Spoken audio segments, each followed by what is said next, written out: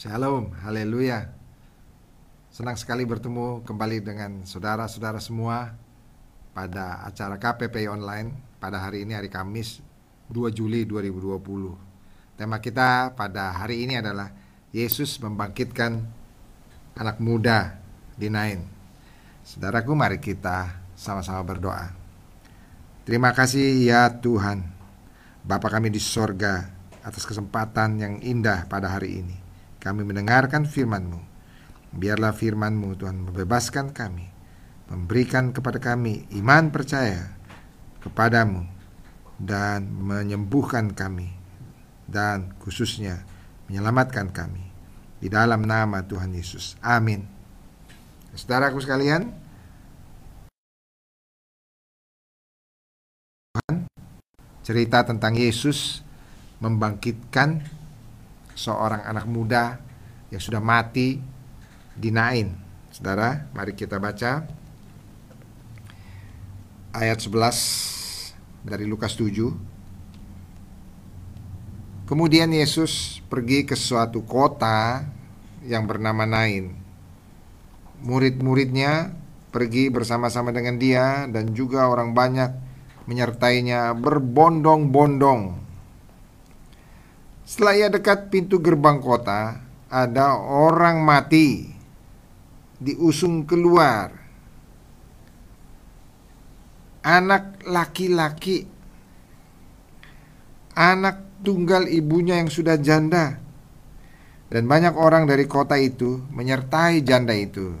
Saudaraku, dapat dibayangkan di sini rombongan orang sedang mau menguburkan orang mati, dan yang mati seorang anak laki-laki, anak tunggal seorang ibu, dan ibu itu pun juga sudah kehilangan suaminya. Jadi saudaraku sekalian, kondisinya memang sangat menyedihkan. Ibu itu sudah tidak punya suami, sudah janda, dan sekarang anaknya yang laki-laki satu-satunya mati. Nah, saudaraku sekalian, dapat kita bayangkan kondisinya, karena pada waktu itu, zaman itu di Israel, apabila seorang kehilangan suaminya, maka saudaraku sekalian, mungkin warisannya masih bisa berjatuh kepada anaknya yang laki-laki. Tapi kalau anaknya yang laki-laki juga mati dan tidak ada lagi anaknya yang lain, saudaraku, tidak ada anak perempuan, tidak ada anak laki-laki yang lain, dan hanya satu laki-laki itu, anaknya yang laki-laki itu mati, maka saudaraku sekalian, maka dia tidak memperoleh warisan, karena warisan akan jatuh kepada keluarga suaminya, saudaraku. Nah, jadi saudara, dapat saudara bayangkan, ibu ini, ibu janda ini pasti akan menghadapi masa yang sulit. Karena apa? Karena dia tidak punya warisan, dia tidak berhak memperoleh warisan, dan dia bisa jadi hidupnya hanya berdasarkan belas kasihan keluarganya atau tetangga-tetangganya. Saudara, jadi saudara dapat bayangkan betapa sedihnya sesungguhnya ibu ini. Ibu ini sedang mengantar anaknya yang tunggal, yang mati, ke kuburan. Dan saudaraku, pastilah ibu ini sangat sedih sekali. Dan banyak orang juga menyadari akan hal ini, sehingga mereka semua turut berduka cita dan menyertai janda itu pergi untuk menguburkan anak itu. Nah, saudara-saudara, itulah kondisi yang dihadapin. Dan ayat 13 berkata, dan ketika Yesus melihat janda itu, tergeraklah hatinya oleh belas kasihan. Lalu ia berkata, jangan menangis. Saudaraku sekalian, kondisi yang seperti ini membuat Yesus pun jatuh berbelas kasihan. Saudaraku sekalian, Yesus, dia mempunyai hati yang juga dapat melihat kesusahan orang lain. Sehingga ketika dia melihat janda itu yang sudah kehilangan anaknya yang tunggal, dan dia akan menghadapi masa depannya hanya sendirian, dan tidak ada juga harta yang dapat diwariskan kepada dia, dan dia hanya akan hidup di dalam hanya dari belas kasihan orang lain. Saudaraku, Yesus jatuh berbelas kasihan, saudara. Yesus jatuh berbelas kasihan kepada janda ini. Dan karena dia melihat hal itu dan dia berbelas kasihan, maka dia berkata kepada janda ini, "Jangan menangis." Saudaraku, jangan menangis, kata Yesus. Kemudian ayat 14, dia berkata demikian sambil menghampiri usungan itu. Jadi saudara bayangkan usungan itu, saudaraku sekalian, ini adalah open coffin, jadi seperti satu terbuka gitu, saudaraku sekalian, tempat jenazah ini. Dan ada banyak orang pengusung-pengusungnya, saudaraku. Dan Yesus menghampiri usungan itu dan menyentuh usungan itu. Saudara bisa bayangkan bahwa usungan ini ada mayat di atasnya terbaring, saudara, karena ini adalah usungan yang terbuka, tempat mayat terbuka. Dan semua para pengusung berhenti. Lalu ia berkata, saudaraku, dia berkata begini, "Hai anak muda, aku berkata kepadamu, bangkitlah." Saudaraku sekalian, sesungguhnya ibu dari anak muda ini tidak meminta kepada Yesus, saudaraku sekalian. Bahkan mungkin ibu dari anak muda ini tidak terfikir bahwa anaknya bisa dibangkitkan. Kalau saudara perhatikan, saudaraku sekalian, bahwa dalam cerita ini tidak ada yang memohon kepada Yesus untuk membangkitkan orang yang mati ini. Tapi lebih banyak karena Yesus sendiri jatuh berbelas kasihan kepada janda ini.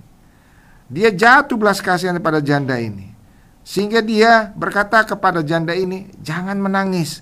Lalu dia menghampiri, saudaraku sekalian, usungan mayat ini yang terbuka ini dan berkata, "Hai anak muda, aku berkata kepadamu, bangkitlah." Saudaraku, tidak ada yang memohon pada Yesus membangkitkan anak muda ini. Tapi Yesus sendiri tergerak hatinya oleh belas kasihan untuk membangkitkan anak muda ini.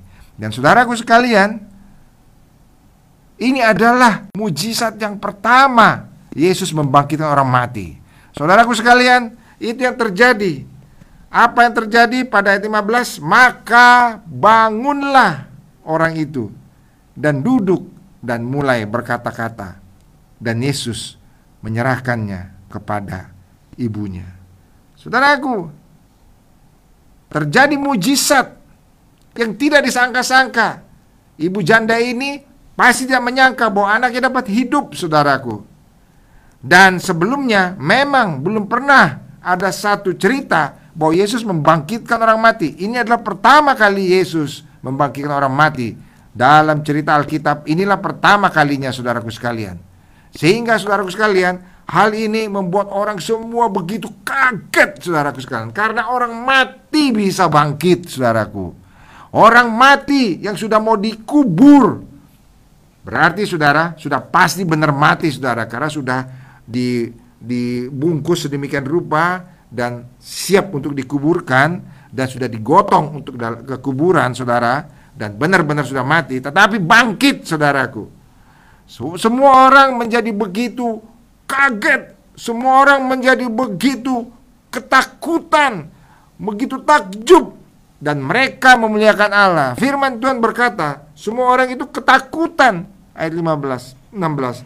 Dan mereka memuliakan Allah sambil berkata, "Seorang nabi besar telah muncul di tengah-tengah kita, dan Allah telah melawat umatnya." Saudaraku, benar, saudaraku sekalian, seorang nabi besar telah muncul di tengah-tengah kita. Benar, saudaraku sekalian. Dan bahkan bukan hanya itu, mereka juga berkata, Allah telah melawat umatnya. Saudaraku, benar, saudaraku sekalian, Allah telah datang melawat umatnya. Siapa yang dapat membangkitkan orang mati, saudara? Kecuali hanya Tuhan sendiri. Tidak mungkin kita dapat membangkitkan orang mati, saudaraku sekalian. Dan saudaraku, nyata sekali bahwa Yesus adalah Allah itu sendiri. Karena apa, saudara? Ketika dia membangkitkan anak muda ini, dia berkata, "Hai anak muda, aku berkata kepadamu, bangkitlah. Saudaraku, dia tidak memakai nama siapa-siapa, dia memakai kuasa dari dirinya sendiri, saudaraku sekalian.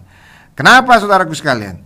Karena memang dia berkuasa, karena dia memang anak Allah, saudaraku sekalian. Apa itu saudara anak Allah? Karena dia adalah Allah yang telah turun ke dunia ini, saudaraku sekalian. Dia sesungguhnya sangat berkuasa. Karena itu dia tidak perlu nama yang lain. Dia memakai kekuasaannya sendiri, saudara. Sehingga dia berkata, aku berkata kepadamu, bangkitlah. Dan bangkit, saudaraku, anak muda itu. Saudaraku, dia berkuasa. Saudaraku, kalau kita lihat dalam firman Tuhan, setelah Yesus naik ke sorga, maka murid-muridnya pun melakukan mujizat. Bahkan Petrus pun membangkitkan orang mati. Tapi semua di dalam nama Yesus. Tetapi Yesus sendiri tidak perlu memakai nama yang lain. Dia dengan kuasanya sendiri, saudara, dapat membangkitkan orang mati. Saudaraku, itulah yang terjadi. Sehingga kabar tersiar tentang Yesus di seluruh Yudea. Orang benar-benar terkejut. Orang mati dibangkitkan, saudaraku sekalian. Allah telah melawat umatnya. Allah telah datang di tengah-tengah kita. Saudaraku sekalian, betul-betul itu satu hal yang sangat menggegerkan, saudara. Sehingga kalau kita lihat, saudaraku, kalau kita baca selanjutnya, maka Yohanes Pembaptis yang mendapat kabar tentang segala peristiwa itu dari murid-muridnya, itu menyuruh bertanya kepada Yesus, engkaukah yang akan datang itu? Atau haruskah kami menantikan seorang lain? Saudaraku sekalian, karena Yohanes Pembaptis sedang memberitakan bahwa akan datang seorang juru selamat, saudaraku sekalian. Dan saudaraku, dia bertanya, engkaukah orang itu? Engkaukah Mesias yang dijanjikan Tuhan itu? Atau kami harus menunggu orang lain? Engkaukah Allah yang turun dari surga itu? Engkaukah anak Allah itu? Atau kami harus menunggu orang lain? Saudaraku sekalian, apa jawab Yesus kepada pertanyaan sedemikian ini? Saudara, mari kita lihat dalam Lukas 7 ayat 22. Apa jawab Yesus kepada mereka yang bertanya? Mereka bertanya, apakah engkau Mesias? Apakah engkau anak Allah? Apakah engkau adalah Tuhan yang turun dari sorga itu? Apakah engkau yang dijanjikan oleh Allah itu? Saudaraku, apa jawab Yesus ketika orang bertanya kepada dia, ketika Yohanes Pembaptis bertanya kepada dia tentang hal itu? Jawab Yesus pada ayat 22 Lukas 7 adalah begini. Pergilah dan katakanlah kepada Yohanes apa yang kamu lihat dan kamu dengar. Orang buta melihat, orang lumpuh berjalan, orang kusta menjadi tahir, orang tuli mendengar, orang mati dibangkitkan. Saudaraku, Yesus baru saja membangkitkan anak muda di Nain, saudara. Sehingga ketika pertanyaan ini datang, dia dapat mengatakan, orang mati dibangkitkan, dan kepada orang miskin diberitakan kabar baik. Dan berbahagialah orang yang tidak menjadi kecewa dan menolak aku. Saudaraku, Yesus mau bilang, ya, sayalah yang dijanjikan Allah itu. Sayalah Mesias itu. Sayalah juru selamat itu. Buktinya, lihat saja apa yang kulakukan. Orang buta melihat, orang lumpuh berjalan, orang kusta menjadi tahir, orang tuli mendengar, orang mati dibangkitkan, dan kepada orang miskin diberitakan kabar baik. Sayalah orangnya.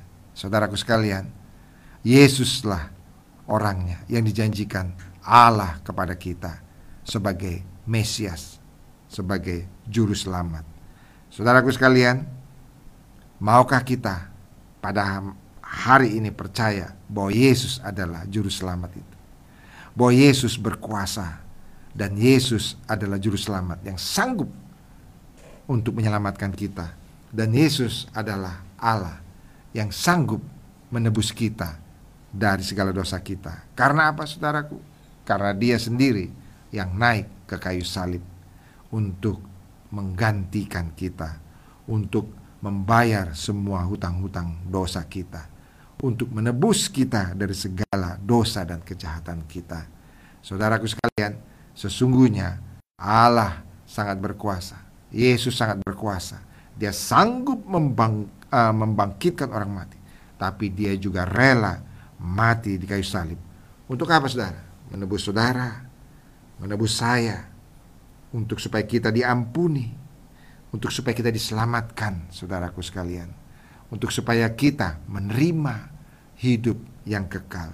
Firman Tuhan berkata dalam Yohanes 3 ayat 16, karena begitu besar kasih Allah akan dunia ini, sehingga dikaruniakannya anaknya yang tunggal, Yesus Kristus, supaya barang siapa yang percaya kepadanya tidak akan binasa, melainkan beroleh hidup yang kekal.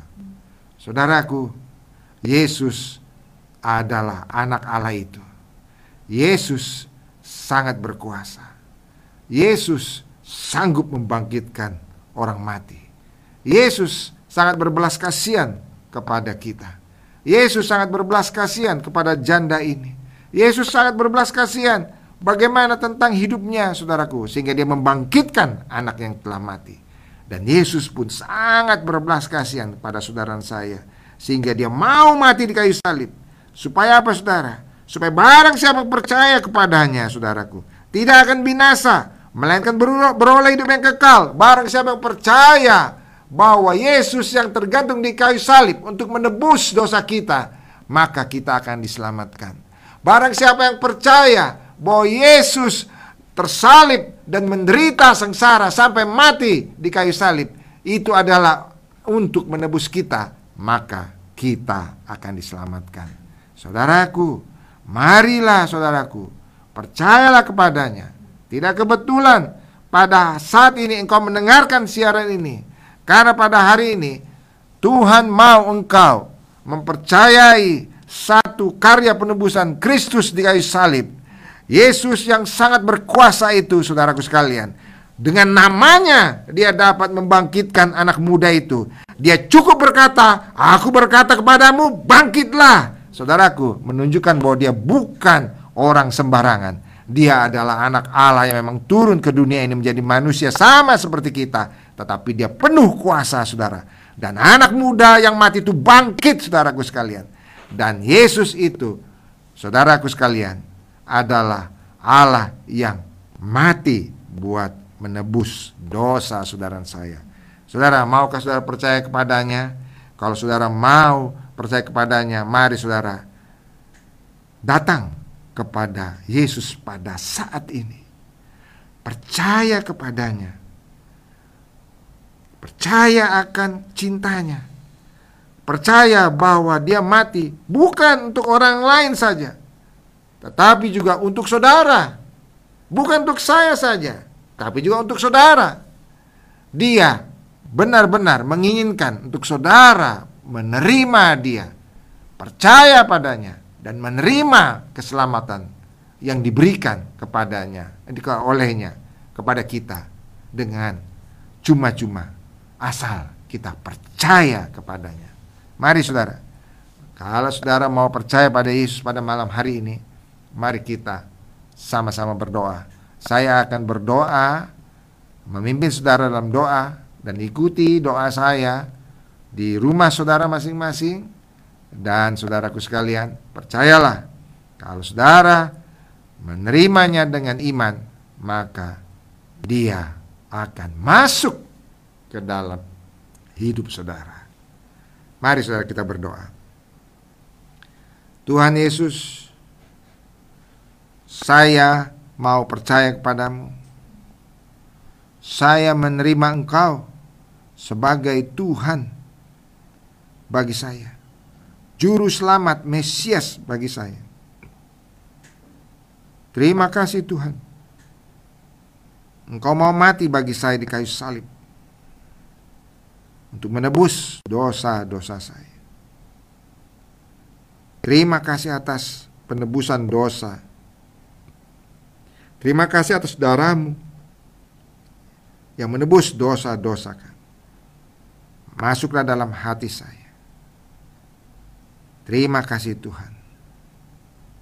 Dan mulai malam hari ini, biarlah Engkau menjadi Tuhan dalam hidup saya sampai selama-lamanya.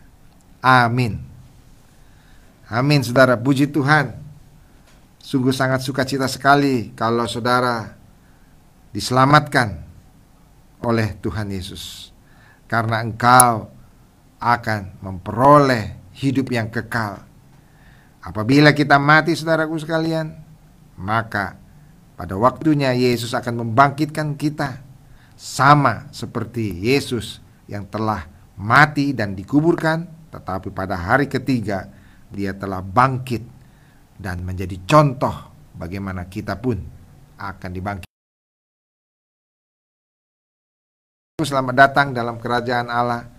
Firman Tuhan berkata, apabila kita percaya dan menerima Yesus sebagai Tuhan dan Juru Selamat, maka saudara akan disebut sebagai anak-anak Allah. Saudaraku, senang sekali saudara ada dalam kerajaan sorga. Dan saudaraku, bukan hanya pengampunan dosa yang Yesus berikan bagi saudara, tetapi juga kesembuhan. Karena saudaraku, firman Tuhan berkata di dalam Yesaya 53 ayat 5, bahwa oleh bilur-bilurnya kita disembuhkan. Saudaraku, marilah saudaraku sekalian, saudara yang sakit pada saat ini, marilah percaya kepada perkataan firman Tuhan, bahwa oleh bilur-bilurnya kita menjadi sembuh. Oleh bilur-bilur Yesus kita menjadi sembuh. Saudara sudah lihat sendiri bagaimana yang mati pun, seperti anak muda ini yang sudah siap dikubur pun, dapat dibangkitkan oleh Yesus. Apalagi sakit penyakit kita, saudara. Sedangkan yang mati saja dapat bangkit. Apalagi kita yang sakit, saudara. Asal kita percaya. Asal kita percaya oleh bilurnya kita disembuhkan. Saudaraku, hanya diperlukan apa, saudaraku? Hanya diperlukan iman, faith. Hanya diperlukan iman untuk saudara menerima kesembuhan. Saudaraku, saudara tidak perlu membayar apa-apa kepada saya, dan saya pun bukan orang yang sanggup menyembuhkan saudara. Hanya Yesus yang sanggup menyembuhkan saudara. Dan bagaimana supaya saudara sembuh?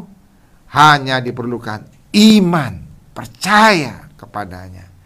Saudaraku, marilah kita percaya pada saat ini, pada saat saudara mendengarkan siaran ini. Saudara sakit apa, saudara, pada malam hari ini? Mungkin saudara sakit pada jantung saudara. Saudara minta apa, saudara, pada Tuhan? Saudara mungkin minta, Tuhan sembuhkan jantung saya. Tuhan sanggup menyembuhkan saudara dengan mujizat. Puji Tuhan, ada dokter yang dapat dipakai Tuhan. Kita bersyukur akan hal itu. Tetapi saudaraku sekalian, dikala segala sesuatunya mungkin saudara tidak dapat berharap lagi, tetapi masih ada satu pengharapan. Yesus sanggup melakukan mujizat. Saudara, kalau saudara sakit COVID-19, saudara juga dapat berharap pada hari ini untuk saudara disembuhkan.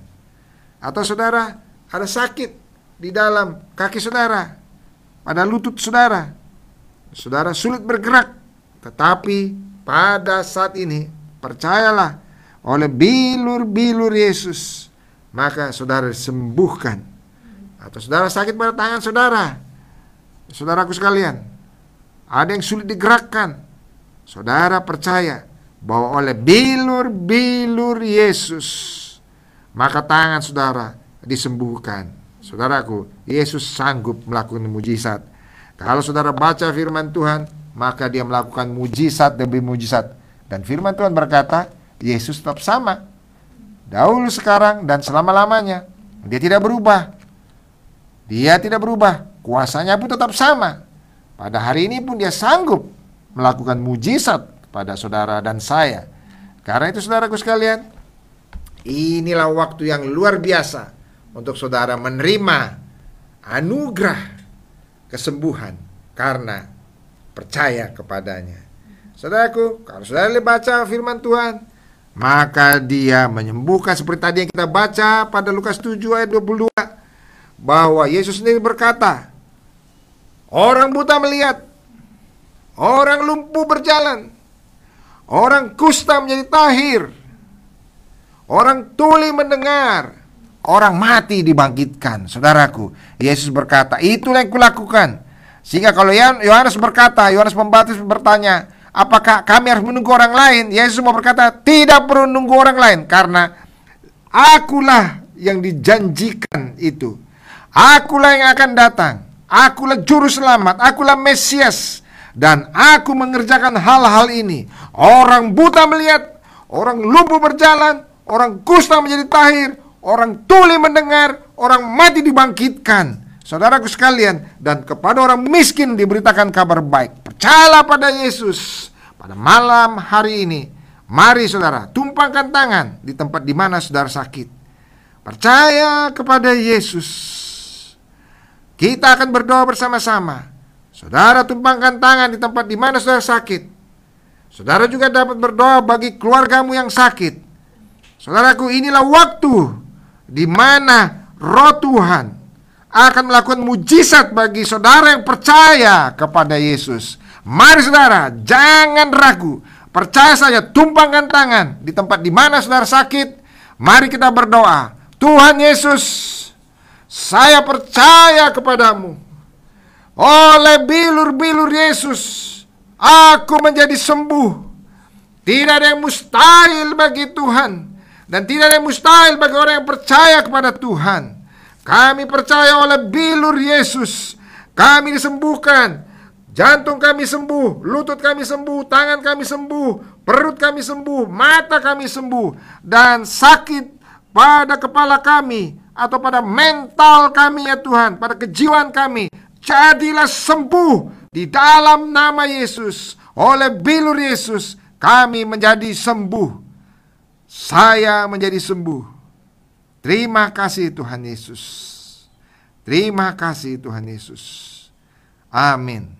Saudaraku, rasakanlah bagaimana Tuhan menyembuhkan saudara. Karena mujizat itu tetap ada bahkan sampai saat ini, saudaraku. Saudaraku, saudara yang mengalami mujizat kesembuhan, puji Tuhan. Saudara begitu bersuka cita. Saya percaya saudara begitu bersuka cita, saudaraku sekalian, menerima kesembuhan dari Tuhan. Dan kalau saudara mau menyaksikannya kepada kami, saudara bisa hubungin call center yang ada, yang tertera, ya saudaraku, baik dalam bahasa Indonesia atau dalam bahasa Inggris. Jadilah berkat bagi orang lain, dan juga saudara bisa saksikan juga bagi rekan-rekan atau keluargamu di rumahmu. Dan saudaraku, kalau saudara juga mau didoakan lebih lanjut, ada permasalahan yang saudara ingin utarakan, saudara bisa menghubungi call center. Akan ada pendoa atau konselor yang akan mendoakan saudara. Atau saudaraku, mungkin saudara sudah didoakan pada malam hari ini, tapi saudara merasa kesembuhan saudara belum sepenuhnya tuntas, belum sepenuhnya recovery, saudara bisa juga hubungi call center untuk didoakan lebih lanjut. Kalau saudara mau bertanya tentang siapakah Yesus lebih dalam, saudara juga bisa hubungi call center. Saudara-saudaraku sekalian, senang sekali berjumpa dengan saudara pada malam hari ini. Saya sungguh sangat bersyukur dapat bertemu dengan saudara-saudara semua. Tuhan memberkati saudara semua, dan sampai jumpa saudaraku sekalian pada acara KPP online yang akan datang.